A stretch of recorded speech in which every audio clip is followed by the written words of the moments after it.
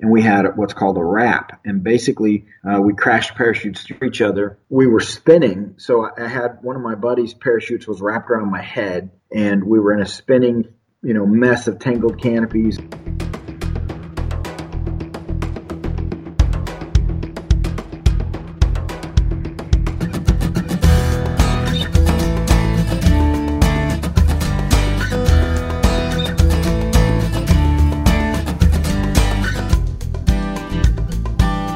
This is the Adventure Sports Podcast, brought to you by 180 TAC. Get out there and have some fun.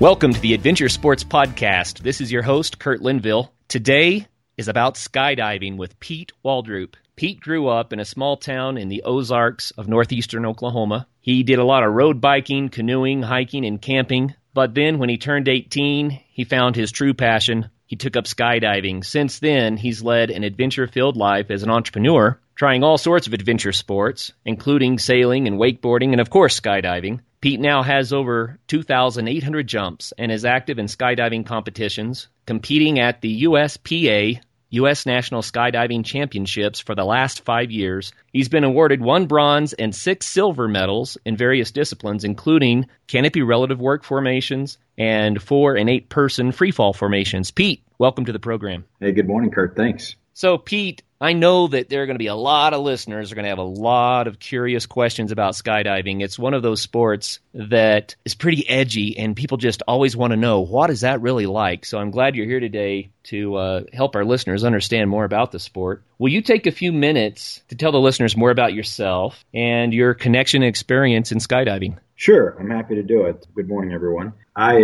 started skydiving, like you said, when I was 18, and I actually saw the sport. The town that I grew up in amazingly held the world championships when I was 4 or 5, and I saw the sport then, and I just all those years thought about it, and my brother did the same thing. He was older, so when he turned 18, you had to be 18 in Oklahoma to skydive, and so when our parents were not going to agree to sign for us when we were younger than 18. So when we were 18, he went out and made his first jump. I was there, I watched him, and 6 years later, I went and made my first jump the same way. And I think it just hooked me for life. I made about 550 jumps between then and the time I got out of college, or a little bit after college, I guess. And then I took a break for a few years from the sport, like a lot of people do as life takes over.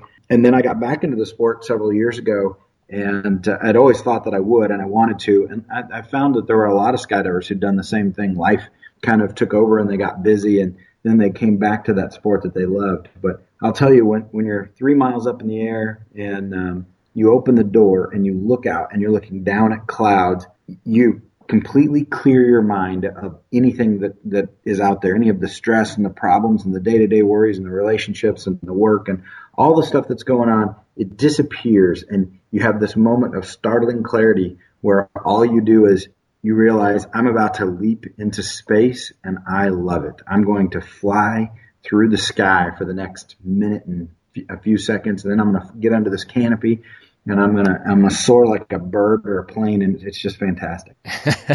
Wow, you make it sound so much fun. And I got to tell the listeners, it's been quite a while back, but I actually did one jump with Pete, and he was there for it. And I can tell you, from that jump that I did, his description is dead on. Dead on. It's just it's an amazing experience. I think everyone needs to do it at least once, like I did, and I'm glad that Pete has been able to make a lifelong passion out of it. Pete, why would you encourage people to try skydiving? I'll say that I think if you are looking for something that you can be passionate about and you like the thrill idea of it, it's a great sport to try.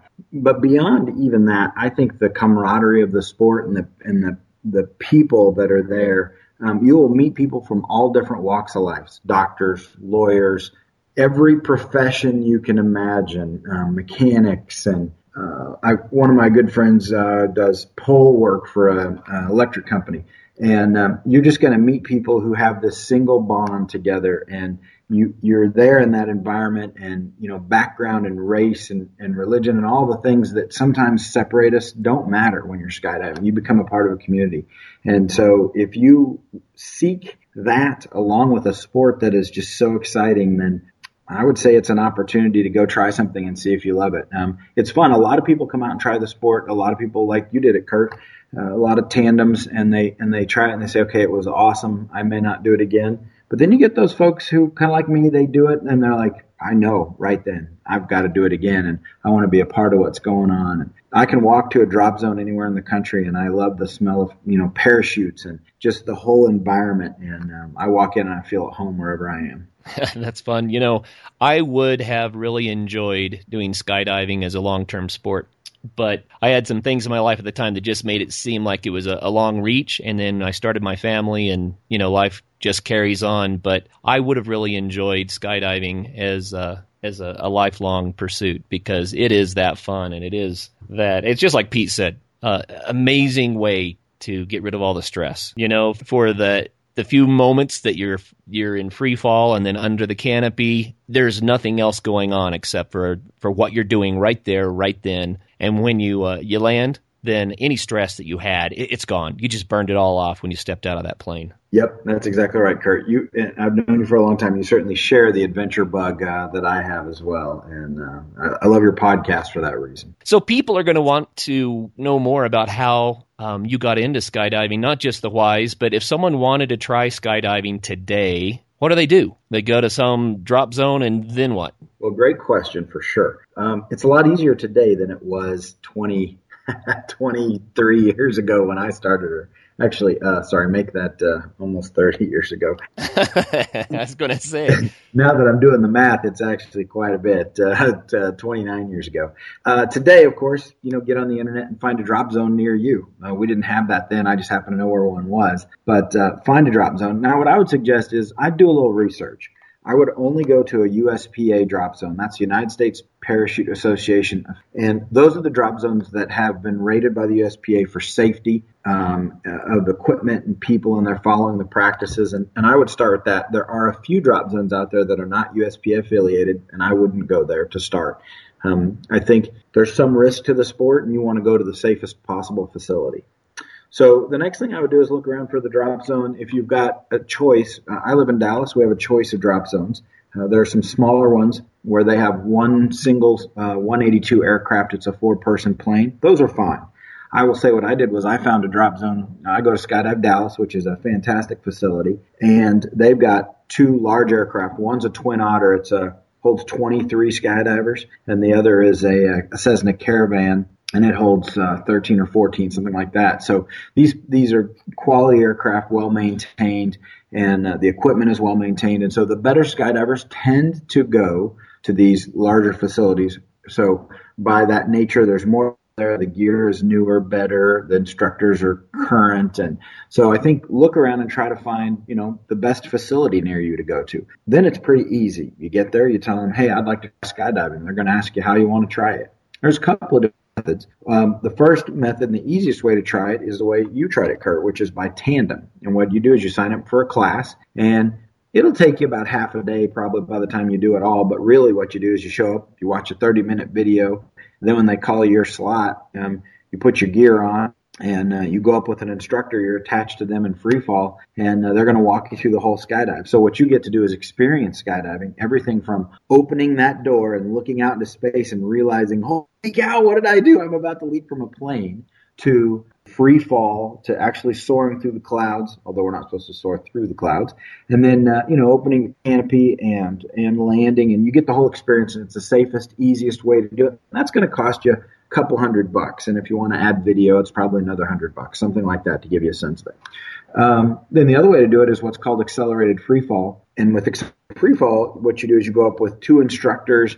You're a fully coached, prepared skydiver. You have a full day of training before you go. And then they go up with you and assist you, but you have your own parachute. You're not attached to anyone. They make sure that you can open the parachute, etc. I always recommend that you do the tandem first because it gives you a chance to really see the sport. And one of the things that happens that first time, and frankly a lot of times, after you jump out of a plane, you get what's called sensory overload. It's almost too much to take for the first couple of seconds that you just leapt from a plane, right?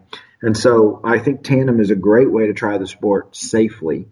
to start. And then a lot of people who love the sport after that can then go on and do the accelerated free fall program. So either of those are great, but that's the order I'd recommend it. Find a great drop zone, do a tandem jump, see if you love it. So sensory overload, I've got to tell a little bit of my story, Pete, because you mentioned that. I'm the kind of guy who does well under pressure and tense situations. I generally make wise decisions and get through just fine. I preface it that way because one of the things that they teach you is you jump out of the plane, the first thing you want to do is arch your back and put your arms and legs out so you're in that free fall position. I stepped out on the strut of that airplane and we rolled off of that plane, and it was probably 2-3 seconds before I remembered to hit that hard arch and get into the free fall position because it was sensory overload. We were just doing flips, and I loved it, but I was like, wow. And then we kind of had an interesting dive. I don't know if you remember, Pete, but our drogue chute, which is used to slow a tandem dive down and free fall a little bit, had twisted a little bit, and it started a spinning. And the funny thing is that here I am in free fall, and I'm watching the world spin in circles, and with a sensory overload, I was like, wow, what's going on? I didn't even realize that we were spinning like we were. I just, it was just stuff was going on, and I was excited and having fun, and I was just surprised, I guess, to say that it was so much of a growth experience that at first I didn't realize that I hadn't hit my free fall position. And then when we were spinning, I didn't even collect that we were spinning for a few seconds. So there is some sensory overload. Yep, no question. And everybody experiences exactly what you did, including me and everyone else who's done the sport. And even, the first 100 jumps, I think, are kind of tough. And then you gradually get, I won't say tough, but I'll say you get some of that sensory overload. But then you gradually get where you're really cognizant throughout the whole process. When we're competing now, we're trying to be out exiting the plane and moving in under a second. And so you've got to be completely aware of what's going on at all times. I'm looking at the whole team. I'm trying to take it all in. That doesn't happen the first jump you make, of course, right? When you're leaping from a plane and all you can think is, oh my gosh, I just leapt from a plane. I'm crazy. The moment for me was when the instructor told me it was time to step out on that airplane strut. I couldn't believe I was stepping out of an airplane. That's right. And then once I'm in that position, as soon as he put his weight behind me, I was gone. I didn't have a choice about jumping or not jumping. We're just going. But it was amazing experience. So, yep. Pete, tell us about one of the most amazing skydiving experiences that you've had that you would say really hooked you on the sport. Give us an idea of why you've kept doing this for, goodness, what are we saying now, 30 years? 29 years. That's not it. Yeah, great. I think there's so many great experiences like that. For me, if I think in more recent years, one of the great experiences was going to the U.S. Nationals in 2010 with a team that I'd trained with all year, and being in the door, the first jump at Nationals, and looking out and realizing that all the work we'd put in, not only were we skydiving, leaping out of a plane, but I can still remember vividly the picture in my mind and every moment of, how beautiful it was that day. It was in outside Chicago, and it was a little bit crisp and cool. It was in September. And I just remember thinking, here I am with these four guys. There's four of us in four-way that are doing the competition, and one video person above us. But the video person is just as important as the rest of the team. And I remember thinking, I love these guys, and here we are, we're getting ready to, we trained for a year to do this, to be here for 10 jumps. And I thought, man, this is one of the greatest experiences of my life to just get to do this. And I've done that several times. I did that same thing back in the 80s when I started skydiving with a team that I with then for canopy relative work, where we're building formations with our canopies open as opposed to building them in free fall. And I can remember thinking the same thing then, that, here it is, we've trained hard, we've worked hard, and I'm about to do this, and it's just so rewarding. That's neat. I think a lot of people may have thought that you would say, oh, it's the feeling of flight, it's the freedom, it's the, the experiences you have flying through the clouds or what have you. But I like it that what you brought out was camaraderie, friendship, hard work, goal achievement, competing, doing something that you've worked hard for, and you have that fulfillment. That's really cool. So what is it like when you fall out of a plane or you jump out of a plane? Does it feel like you're falling, or do you feel like you're flying? Or take us through the experience from jumping to the plane to landing. Great. Okay. So you're on the ground, you've got your parachute packed. One of the things that's great in today's skydiving world is that we now have professional packers. And when I was growing up and I was, a poor kid from Oklahoma in the 80s, I did my own packing. So I packed my own first 550 jumps. I don't pack anymore. I pay someone to pack my parachute for me. It cost me $6 plus tip, and it's well worth it. So I put my newly packed parachute on. And I'll make 12 jumps in a day to give listeners an idea. A little less if we're not training, but on a training day, we normally train 12 and 12. So put your gear on, and plane comes around. You have it on a load number. I'm on Otter 27, for example. And so I'll walk out to the aircraft when we're signaled by the loader with 24 other people. We'll climb on the plane, and it's in the summertime, of course, in Texas, it's hot, hotter than blazes. And you're wearing a jumpsuit and a parachute and a helmet, and you're sweating like crazy. In the spring and fall, it's really beautiful because you're not quite so hot. Anyway, so they shut the door on the plane. It's just so hot. Plane takes off, and that's fine. We're actually on a grass strip. A lot of them are on concrete strips, but you get a little bouncing around. And then at 1,500 feet, we can open the door. So some of us are actually sitting back by the door, and usually the teams like us are at the very back of the plane. For a variety of reasons, mostly because we get out first. And so we'll pop that door open, so just sitting there at 1,500 feet with the door open where you could easily just fall out, which is always funny because it never happens, but you could if you wanted to. And you're letting that cool air blow in and cool you off, and you finally stop sweating in the summer because it's hot. And plane circles, climbs to altitude. It takes about 15 minutes with an Otter versus 45 with a Cessna 182. Another good reason to find a drop zone with an Otter if you can. Those Otters work. That's right. So it gets cooler and cooler as you climb, and you get to we competition jump from 10,500 feet. We fun jump from 13,500 feet. So you get to 13,500, and it's actually kind of chilly. Even in the middle of summer, it's fun. It's a good 30, 40 degrees cooler than on the ground typically. And by this time, we've probably closed the door so people can get ready, do gear checks, safety checks, all that. So we go through all that. I'm very meticulous about it. I'm known for this. And a lot of skydivers are. I have my gear checked every time by someone else on the plane to make sure my pin, which holds the parachute in, is in good shape and everything looks good on my gear. And so we get on jump run. There's two lights on the plane. One's a red light, one's a green light. The red light comes on, and that's the signal to open the door. So the door is opened back up if it was closed, and now we're looking out. In the old days, we would spot the plane, which means we'd tell the pilot where to go. With GPS now, pilot just goes where he's going to go and tells us to get out. So it's well, there you go. Less work from the skydiver. So when the light goes green, then that's our signal to exit. So the first team immediately climbs out, our first group. And what I mean by climb out is there's handles outside the plane. And so in four-way, for example, our camera guy will get on a step behind the door. He actually climbs outside the plane completely. And then two of the skydivers in the four-way group are outside the plane and two are in. And so depending on which position you're in, you'll be in one of those. And we'll give what is basically a silent count, shake down, out, or ready, set, go. And then the group leaves together. And, you got all that wind at you. If you're competition jumping, you're really thinking about the skydive. What's fun when you're fun jumping is that you can really enjoy the view and the majesty of it and the excitement of I'm getting ready to jump from a plane. That first couple of seconds, you definitely get the roller coaster feel.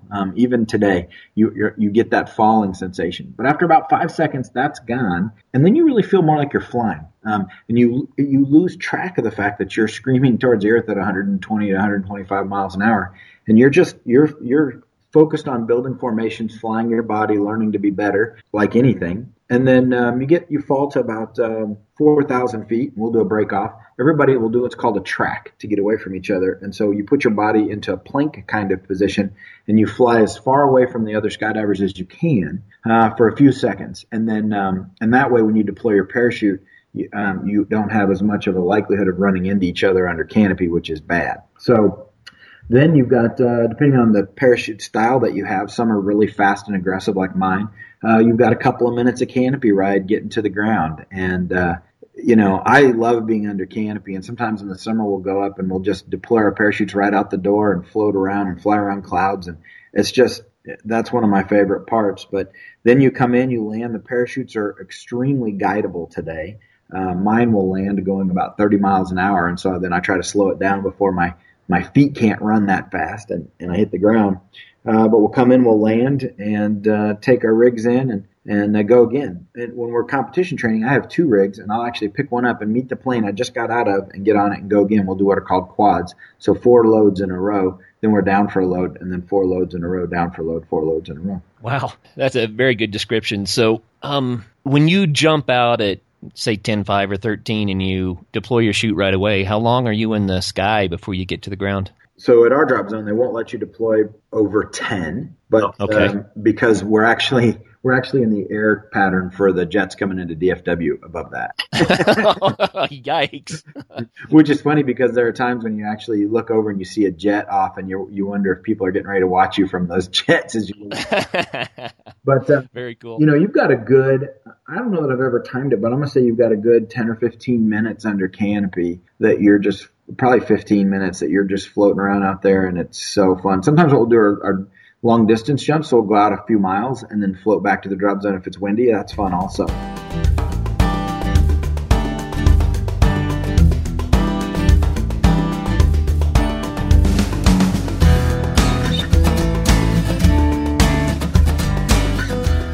The Kindness Diaries, the new book by Leon Logothetis, the global adventurer, motivational speaker, and philanthropist, is now available.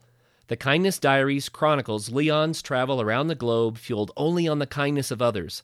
Visit www.leonlogothetis.com to learn more about Leon's adventures and look for The Kindness Diaries anywhere books are sold. Hey, all you mountain biking enthusiasts out there, come be a part of the 2015 CycleFest Colorado on May 16th. The CycleFest is a day of festivities supporting the Colorado High School Cycling League. All of the proceeds go to support cross-country mountain biking in Colorado and Wyoming. Special guest Sonia Looney will be there leading an afternoon ride for students and also speaking as a special guest at dinner that night. The dinner is at the American Mountaineering Center in Golden, Colorado. Once again, May 16th. You can buy tickets at www.coloradomtb.org. That is Colorado, M as in mountain, T as in trail, B as in bike.org. Come be a part of the fun. Hi, this is Alan Carl, World Rider. You're listening to the Adventure Sports Podcast.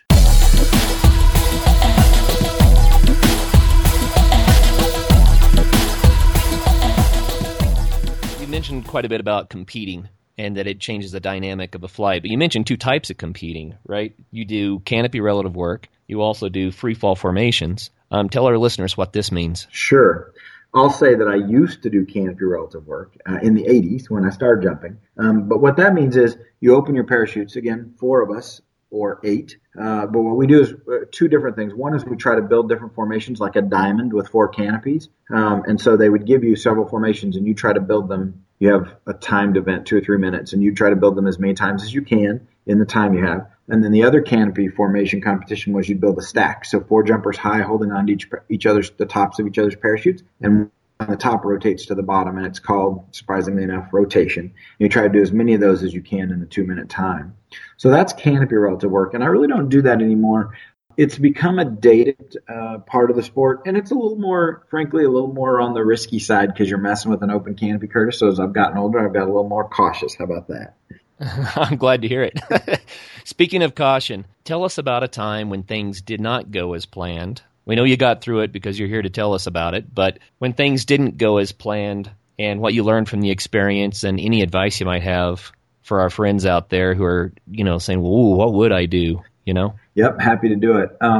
So, like any skydiver with 2,800 jumps, I've got a few of those stories. I have ridden my reserve parachute 4 times, so I can draw on those 4 and give you a couple of instances. Okay, wait a minute. For people that don't know, you rode your reserve. What does that mean? Oh, thanks. Yeah, I should clarify that. So when you go up, you have a main parachute that you use on every jump, but you also have a reserve parachute packed by a professional rigger that if something happens or is wrong with the first one, you can release it and then you use reserve. So in 2,800 jumps, I've used my reserve 4 times, which is right about on average. 1 every 800 jumps or so is typical, something like that. So I guess I'm a little above average there, but anyway, or below, depending on how you want to think of it. But so in the 80s, when I was doing canopy relative work, we were building formations one day, and we had what's called a wrap. And basically, we crashed parachutes through each other.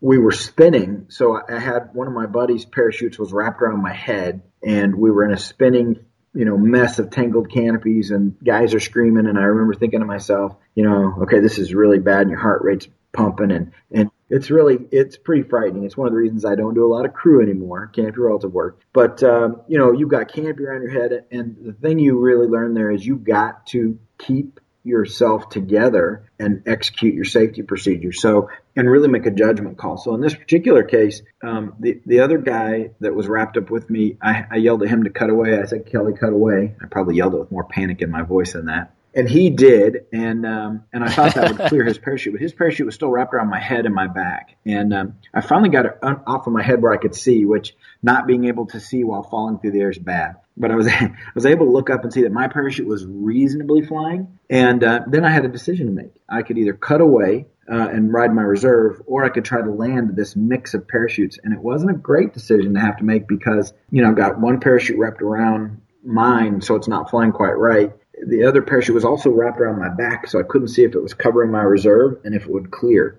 So I made the decision to land the two together, and it obviously worked out okay. I'm still here. It was kind of a rough landing. It was kind of funny. We have a P pit, which is designed for accuracy jumps, and I thought because it's a little softer, the gravel, so I thought if I could hit that P pit, I would be, if I hit a little, which I knew I was going to, I thought that might be softer. Well, the parachute didn't fly quite like it normally did because it wasn't flying right. I ended up like just a few feet short of the P's, and I kind of crunched in. So lots of people were watching on the ground, and you would expect them to come running out and check if you're okay, but mostly what they do is just laugh at me.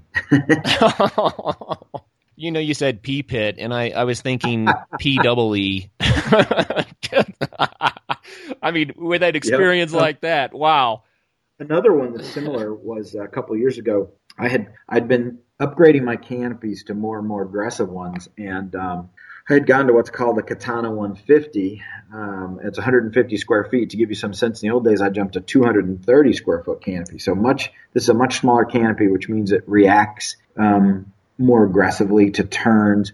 You get a lot more speed when you land, and consequently, there are some more dangers to it, but they're more fun for the advanced skydivers. And so this was the 7th jump on this new canopy, and one of my buddies kept telling me, hey, your body position is not very good on opening. And I'd done it that way for years. I had 1,000+ jumps at this point in time, and I'm like, whatever. And sure enough, I did what I usually do, which was yank my head and look to watch the parachute open, which threw my body position out, which put the canopy in a spin that was non-recoverable. I knew as it flung me around 2 or 3 times, there was no way I was going to get that canopy to fly straight. So again, you got to think straight in those situations. And I just went to my emergency procedures, which I practiced before every jump. I released the main parachute with my right hand, and then in my canopy case, I actually don't have to pull the reserve. So I waited to see if the reserve would come out, and it did. And, I followed the procedures carefully, but I think the most important thing about skydiving is you're going to get in situations like that, and you have to keep a calm head. Folks sometimes don't, and they pay a tough price for it if they panic under those circumstances. You just can't. We all get, jacked up on adrenaline, but the key thing is you just really learn, I have to stay calm. I saw something with my own eyes, and I'm going to tell this quick story because it's along the same lines of what you're talking about. When I tell the story, people think I'm making it up, but that's okay. I'm going to tell it anyway. It's a true story. One of the guys was quite a bit lower under canopy. A guy above him had a tangled chute, and Pete, he panicked. Just like you said, you got to keep a cool head. He didn't. He was screaming his way to the ground. And of course, my heart's thumping, and I'm thinking, oh no, I'm getting ready to see a huge tragedy. Well, one of the guys that was below looked up, grabbed a toggle, swooped, and caught the guy's parachute as it fell by with his hands. It was unbelievable. I didn't think it was even possible. If you don't believe in miracles, folks, this was a miracle moment. They both came down under one parachute. And people would say it's not even possible, but it happened, and it blew my mind. But this guy saved this other guy's life. Yep, stranger things have happened for sure. It's a crazy world out there. Pete, tell us a funny story. We talked about some scary times, but tell us a funny story about skydiving. Okay. Well, this is a little off color, so bear with me. But when you're in a plane and you're climbing, there's less pressure as you go up. So less air pressure. It's just like when you're in the ocean and you go down, you get more pressure on your body. And then as you come up, there's less pressure. Same thing when you're going up through the atmosphere because there's less air. So one of the things that happens is, this is a little embarrassing, but people tend to pass gas as they go up. Sometimes on an airplane, that's a little unpleasant. And one of my buddies on our team was known for being particularly foul. And so one day we're in the Twin Otter, we're at the back of the plane, the door is open, and we're at like 7,000 feet, and passes gas. And it's so bad, the pilot, who is 30 feet in front of us, and we have the doors open, the wind's blowing through. I mean, it's not, like a closed system here. The pilot, he took the plane down 500 feet and then told everybody on the plane, listen, if anybody does that again, whoever that was, I'm landing the plane, nobody gets to jump. So we told our buddy, hey, you got to stop that. It was pretty rough. And the poor pilot, the rest of you guys get to bail out, but he's stuck. Well, he is, but there's a lot of wind flowing through the plane. That's why it was hard for us to believe he was affected, because he's got a window that's open, and then we have the back door that's open. So there's air rushing through the plane. So he's okay once we get out, I think. Wow. Well, what the listeners may have also picked up on in the intro is that you've been an entrepreneur all these years. So how has that helped or harmed, a career as an entrepreneur? How does that help your sport? Well, I'll say a couple things. I think starting a business on your own is a bit of a risk. So it matches my personality, that I would do that just like I would leap from planes. So it makes some sense. But being an entrepreneur has been great because it has allowed me more flexibility to pursue my hobbies and my interests. I love sailing. You mentioned that. And I love skydiving. And so it's really nice to have more flexibility in terms of time. I don't have anyone I have to ask to get off work. I just have to decide if I can do it. And, my business will be in good shape or not. So I think being an entrepreneur has been great because it's allowed me so much flexibility, and it's a decision like skydiving that I wouldn't change for sure. So I know everyone wants to know what's your line of work? Great question. I own a couple of companies, all software and consulting in the energy space, which until 6 months ago or so was a great business to be in. But I run the software company that we have, and I've got about 50 employees that work for me in that business. And then one of my business partners runs a consulting firm, and another business partner runs another consulting firm. And so between the three of us, we have about 80 employees and subcontractors who work for us in that industry. Wow, that's pretty cool. So a lot of people want to make that happen. It sounds exciting that you did it. It's fun. It's just like skydiving or anything else you do. It's work, right? You have to decide, I'm going to do something, I'm going to work hard at it, and you have to be okay with failure. Taking a risk means you could fail. So sometimes you have to go start again or try something else, and you've got to just be okay with that. But taking those opportunities, whether it's leaping from a plane or starting a business, those are things that I'm happy that I've done and have never regretted, even when things haven't gone as well. I've still been grateful for the experiences. Among entrepreneurial circles, I think it's pretty common. People talk about how many times you might have to fail before you succeed. And people who have not tried the entrepreneurial path, we'll say it that way, they see someone who succeeded and they say, wow, how lucky you were, man. You just went out and did that, and bang, you're making this money. You've got the lifestyle you wanted, blah, blah, blah. And I think it's pretty common for the entrepreneur to say, yeah, you don't know the 8 times that I fell on my face before this one worked. The years of hard work. And was that part of your experience, or were you one of the luckier ones? Well, I think I've been very blessed, very lucky. There's no question about that. But it doesn't mean I haven't failed a number of times and suffered setbacks. Right now, the price of oil has greatly affected our business. It's a big setback for us, and we're working through it. So while it seems fun to run a business a lot of times, right now, it's less fun in the market, and, you're trying to figure out how not to fail. And that's the key. So yeah, you're right. There's a lot of work that goes into it. Just like any sport, I watch people do other adventure sports that I like. One is kite surfing. And I went and tried kite surfing. And what I learned about kite surfing is if you want to do that, you have to work hard because it's not easy. And I think that's really the case for any adventure sport. To be good at it, it requires a lot of work. It just happens to be fun while you're doing it.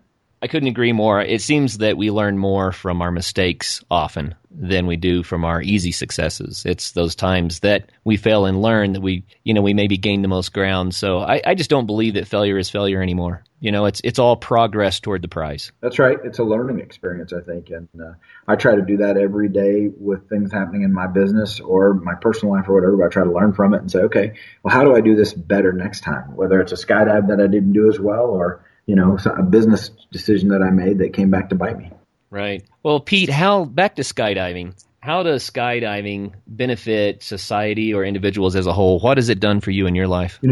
I touched on this earlier, that there's such a camaraderie to it. And what I'll say is, like any person in the world, I've had ups and downs in my life, things where things haven't been as good. What I've loved about skydiving is that it's like a brotherhood. It's a group of people, men and women, that you meet at this drop zone, and you're all drawn by the same thing. And people are not perfect, right? Certainly not at drop zones or any other place, but you meet a group of people that I feel like are generally, a lot of good folks. And I have made some of the best friends of my entire life through skydiving. One of my current business partners I actually met skydiving, and he became a key factor in my business success over the last few years. And I just feel like it's been so rewarding, the friendships I've made and the sense of community that I have from that sport. I'm just very grateful for how it brings people together from diverse backgrounds, and you'll walk away from the sport realizing you've made some of the best friends of your life. And I think skydiving's a little bit unique in that because of how it brings people together to make these jumps on a plane. So different than sailing, which I love equally, but where I'm still sailing my own boat and it's the people I took out. To go skydiving, you're meeting with a group of people you may not know, and it sort of forces you to interact, and that's how you build that friend and family base that you have. And it's been deeply, deeply rewarding for me. Oh, that's great. Do you think that skydiving is for everyone? You think everyone should give it a try? Or do you think that it takes a certain personality type? It's going to benefit some people more than others? I won't say that I think it's for everyone, definitely. I do think there's some risk to it, and people who are interested should think about it. It's not a roller coaster ride. Even on a tandem jump, you are taking your life into your hands when you jump from a plane. There are some people who are just inherently afraid of heights, and I don't think they should do it. If they're terrified, don't do it. But that said, I think it's a great sport for a lot of people to try. And we see that a lot at the drop zone. A lot of people come out and make a tandem jump, and maybe that's all they're ever going to do. But I will say it will open your mind to new experiences, and I think that's fantastic. And then there's that small group of those of us that are really nuts who just love it and have to keep doing it. And you won't know if you're one of those folks till you try it. I've met so many people who said, I was going to make one tandem jump because it was on my bucket list. And then after I did it, I couldn't stop. I've been doing it for 10 years and I have 5,000 jumps or whatever it is. And I just think it's a great sport to try. If the idea sounds great, go do it. Well, that's cool. Well, folks, this has been another Adventure Sports Podcast interview with Pete Waldroup, skydiver extraordinaire. And Pete, thank you very much for your time. We sure appreciate it. Well, thanks for having me, and appreciated being here today, Kurt. Good talking. Yeah, take care. You too.